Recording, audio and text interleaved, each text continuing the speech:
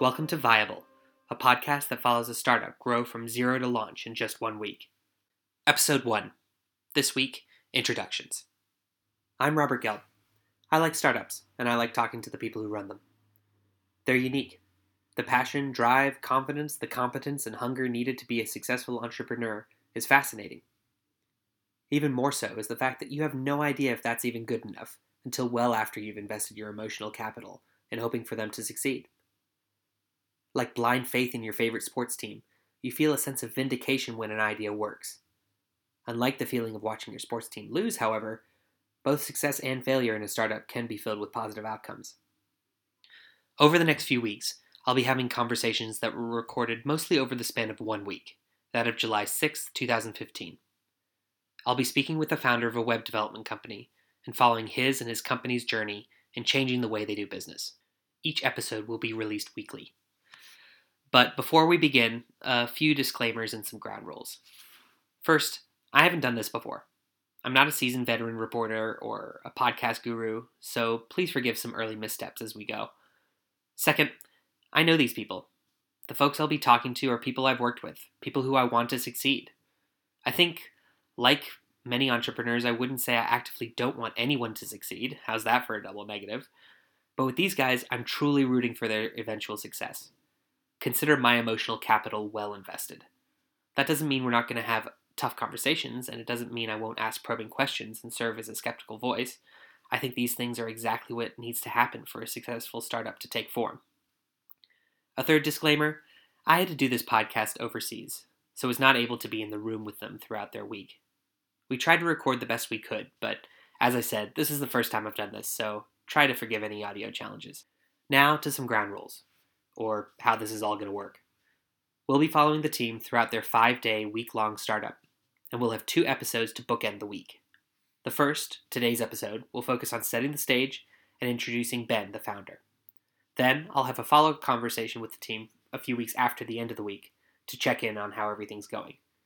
In addition to following the activities of the week, we'll also have longer conversations exploring larger issues that many early startups face, that of transition, marketing, pricing, and getting to know their customers. Okay, on to the startup. Hello, Ben. Tell us a bit about yourself. Okay, well, I'm Benjamin Dell, and I am the founder and managing director at RawJam, a development studio. Ben's also the director of the company Minimum Ideas and the head honcho of this project.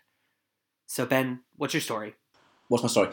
So my story, I've always felt that an employee life is not for me. I need to be running my own show, creating my own fate, and making my own decisions. And I suppose wider afield than that, launching my own products and businesses has always been a passion and an interest of mine. So I started out from university studying computer science, and I decided that I probably should get some work experience first of all. So I spent a solid 2 years, but that was more than enough. So after that, I broke off and launched my first startup at that point. And of course, a couple of failures since then. Nothing, catastrophic. I didn't lose money, didn't go into debt, but they weren't successes. You started on your own after just 2 years?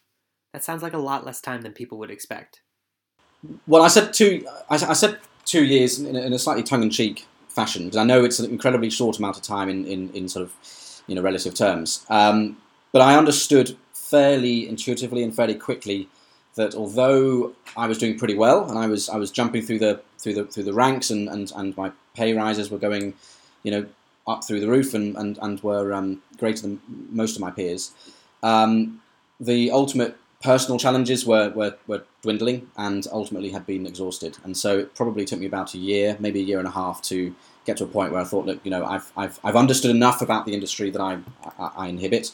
At the time, of course, I was just a simple developer, coding websites and all sorts of other things. And yeah, it just sort of dawned on me that I've spent enough time learning the critical bits that I need to know, elongating that any further, and I'm not really going to amass any more critical mass in terms of knowledge. Yes, sort of small bit parts here and there, but ultimately it's going to take me another 5 years to get like sort of 5 minutes worth of valuable experience that I could far accelerate by going out and into the big world and doing my own thing. So I pretty much threw the towel in and launched the first startup, made the mistakes, and of course learned a heap load of experiences and lessons at the same time. So Ben, could you talk to us a bit more about RawJam? I've had RawJam as a primary going concern, which is a development agency based out in Surrey, just outside of London, and we've been going for about 8 years. And the aspiration has always been to start building our own products and release them to the marketplace, and that's what's pretty much brought us to today. So just to keep the term straight, RawJam has been Ben's primary company for nearly a decade. It's his development agency, and he's built it up from starting out by himself to now having 5 employees. You'll hear from them next time. Just a quick note, for those of you who aren't familiar with the tech world, a development agency basically builds websites and web applications for other people, like a general contractor that you might use in your house. So we have RawJam, Ben's development company, and the thing that pays the bills. With this podcast, though, we're going to be looking at what Ben's company is transforming into. In another episode, we'll dive deeper into that transition, but for now, all you need to know is that from RawJam, Ben is now building Minimum Ideas. In a short sense, Minimum Ideas for me, we can think of it as an ideas factory, a startup shop, whatever, all these sort of buzzwords, some of which, I don't know if I've made up one of those or not, but probably have. By its very definition, it is something that is intentionally going out there to create as many viable, taking the V from the MVP acronym, products that have a chance of being a success within the marketplace, but being very open to the fact that some will succeed and some will fail, and perhaps more will fail than succeed. But I'm just a firm believer that there is definitely going to be a problem to solve, and that will trigger an idea for a product. But the very journey by which we as a team will follow to build that product will invariably expose us to other problems that we will encounter, that we will either pause on and try and solve for our own benefit initially. Others we will literally just put to the side and come back to later on. But the point being that by simply launching something that we initially perceive to be a problem will expose us to many other things that are problems along the way. And if they're problems for us, I'm a firm believer that there is therefore an element of a market out there. Of course, our challenge as a startup factory is to become incredibly proficient and intelligent with how we build, ideate in the first sense, and launch and then evaluate these ideas so that we can effectively judge its demand, its need, how much it's actually solving or not solving a problem, as the case may be, and of course getting good at knowing when to kill off a product. I mean, that's going to be as much a challenge, I think, in the medium to longer term that we'll have to face. And so it's a little bit without boundaries, I suppose, at this stage. Its only real objective is to launch as many stuff as possible, as frequently as possible, to give us as many touch points and experiences as a wider team with the entire process right up to the point where we experience whether it's a success or not. It needs to become part of our DNA, not just for me as the guy leading this, but for every person that works here, from PA to developer to everything in between.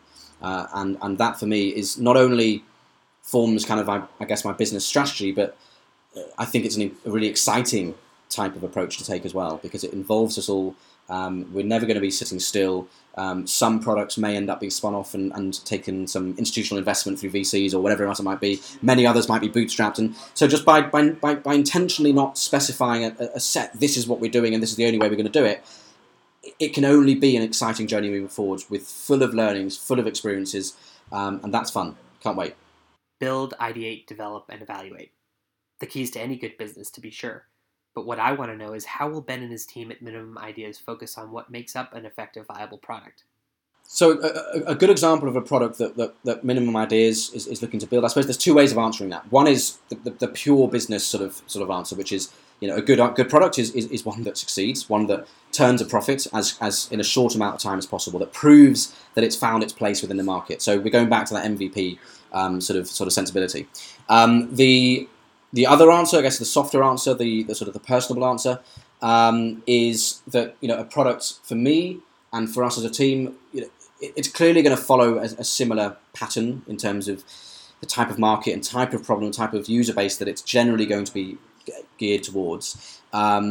we're very interested in productivity. We're very interested in business-related issues. So whether that's barometric style analytics, whether it's project management, and we've got Updating out there's already a product of ours, and a whole bunch of other things in between, marketing automation, natural language processing that will help us do all sorts of other bits and bobs. So there is that interest right here and now to solve some business problems, and in a selfish sense, going back to a point I made earlier, we are already being exposed to issues and problems that we are facing building even just the brand minimum ideas, let alone some of the products. And those are currently the ideas that we're going to be adopting as products. And so that's kind of where those are being born from. The future may hold different avenues. We may get interested in different types of things, who's to say? But fundamentally, a good product is defined, as far as we're concerned, by something that we can rapidly ideate around, plan around, build and launch, and therefore rapidly evaluate and decide whether or not it's something that requires that greater amount of our time. So, again, in many ways, that could be an incredibly small product, and that's probably the stuff that I would favour initially. I've spent far too long in my previous sort of lives building things that are by definition humongous, massive problems. That's not to say we're going to shy away from big problems, but certainly I'm aware of the pitfalls, and keeping your head in the sand and not going out of the office and talking to customers and just building something that takes 2 years to build, or even 2 months. For me, at this stage, far too long. We want to be testing and measuring much, much quicker than that. Ben's shift towards smaller scale products gels pretty well with what's happening elsewhere in the industry. Apps that do one thing really well and aren't all things to all people. Products that solve specific pain points rather than trying to impose new paradigms. And these smaller, focused apps are appealing to larger, more established companies as well. The purchase of Instagram by Facebook or Wunderlist by Microsoft are 2 good recent examples. Both companies already had the functionality they were buying, but it still felt it was a worthwhile acquisition. But can Ben lead a successful transition from a development agency into an ideas factory? I'm definitely feeling that he talks a confident game, but I'll be keen to find out what their targets for success are, and we'll look to check in about how well they're hitting their goals. So before we get to the week itself, I wanted to ask about challenges. I'll be following the team's progress throughout their week. Aside from checking in with the team, I'll be exploring larger questions with Ben about his company and the transition. We'll take a closer look at the product and the market, have a vigorous debate about pricing, and explore the challenges of condensing all the elements of a new startup into just 1 week. Looking forward to next week, Ben, what are the main challenges that you're anticipating? Next week is going to have a bunch of challenges. There's no doubt about that. But in terms of individuals and as a team overcoming challenges, I think it's in truth it's no different. This is why we're so primed and so ready for this, because although it might seem from the outside an incredibly compacted week, which it is, to be fair, this is something we've been doing in varying degrees for the last number of years through what we do for our clients every day. So we're always overcoming technical challenges. Technology needs to be learned. A new package doesn't exist for something, so it's something else, and something that seemed possible suddenly now isn't possible. So we're constantly evaluating and re-evaluating and pivoting on mini little features and as well as bigger features for our clients on a daily basis. So I'm actually don't have any fears at all about us not producing something at the end of this. Now, there may well be 1 or 2 things that become impractical, or from a product aesthetic, or from a product offering, or from a pricing, or whatever standpoint, from a non-technical sort of limitational standpoint, we may decide just doesn't make sense anymore. So I'm expecting those decisions to probably be more frequent than just we can't solve this problem, because we're pretty good at solving problems. That's we're a bunch of developers. That's what we do. I think it'll be more sort of us questioning, is that right for the product as a product rather than as a technical sort of offering, I suppose.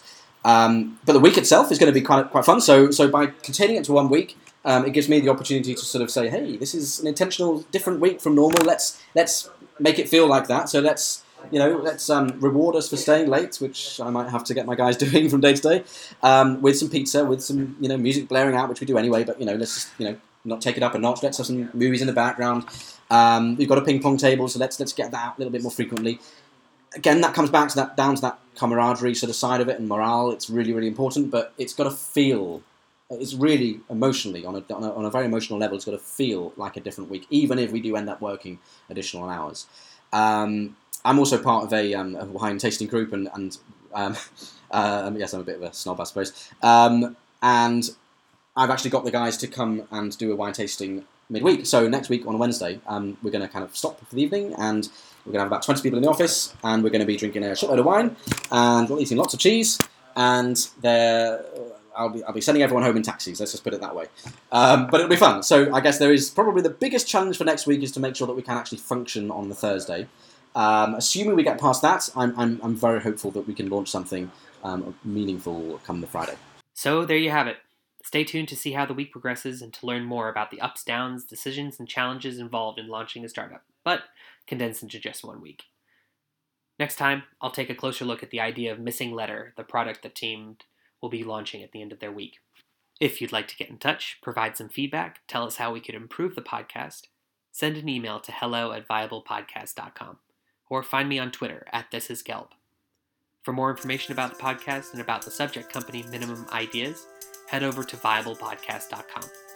Our theme was written by Chris Gordon, and special thanks to Ben, Vitor, Amy, Iago, and Gnarly, all at Minimum Ideas, for their help. This has been episode 1 of Viable, From Concept to Proof. I'm Robert Gelb. Thanks for listening.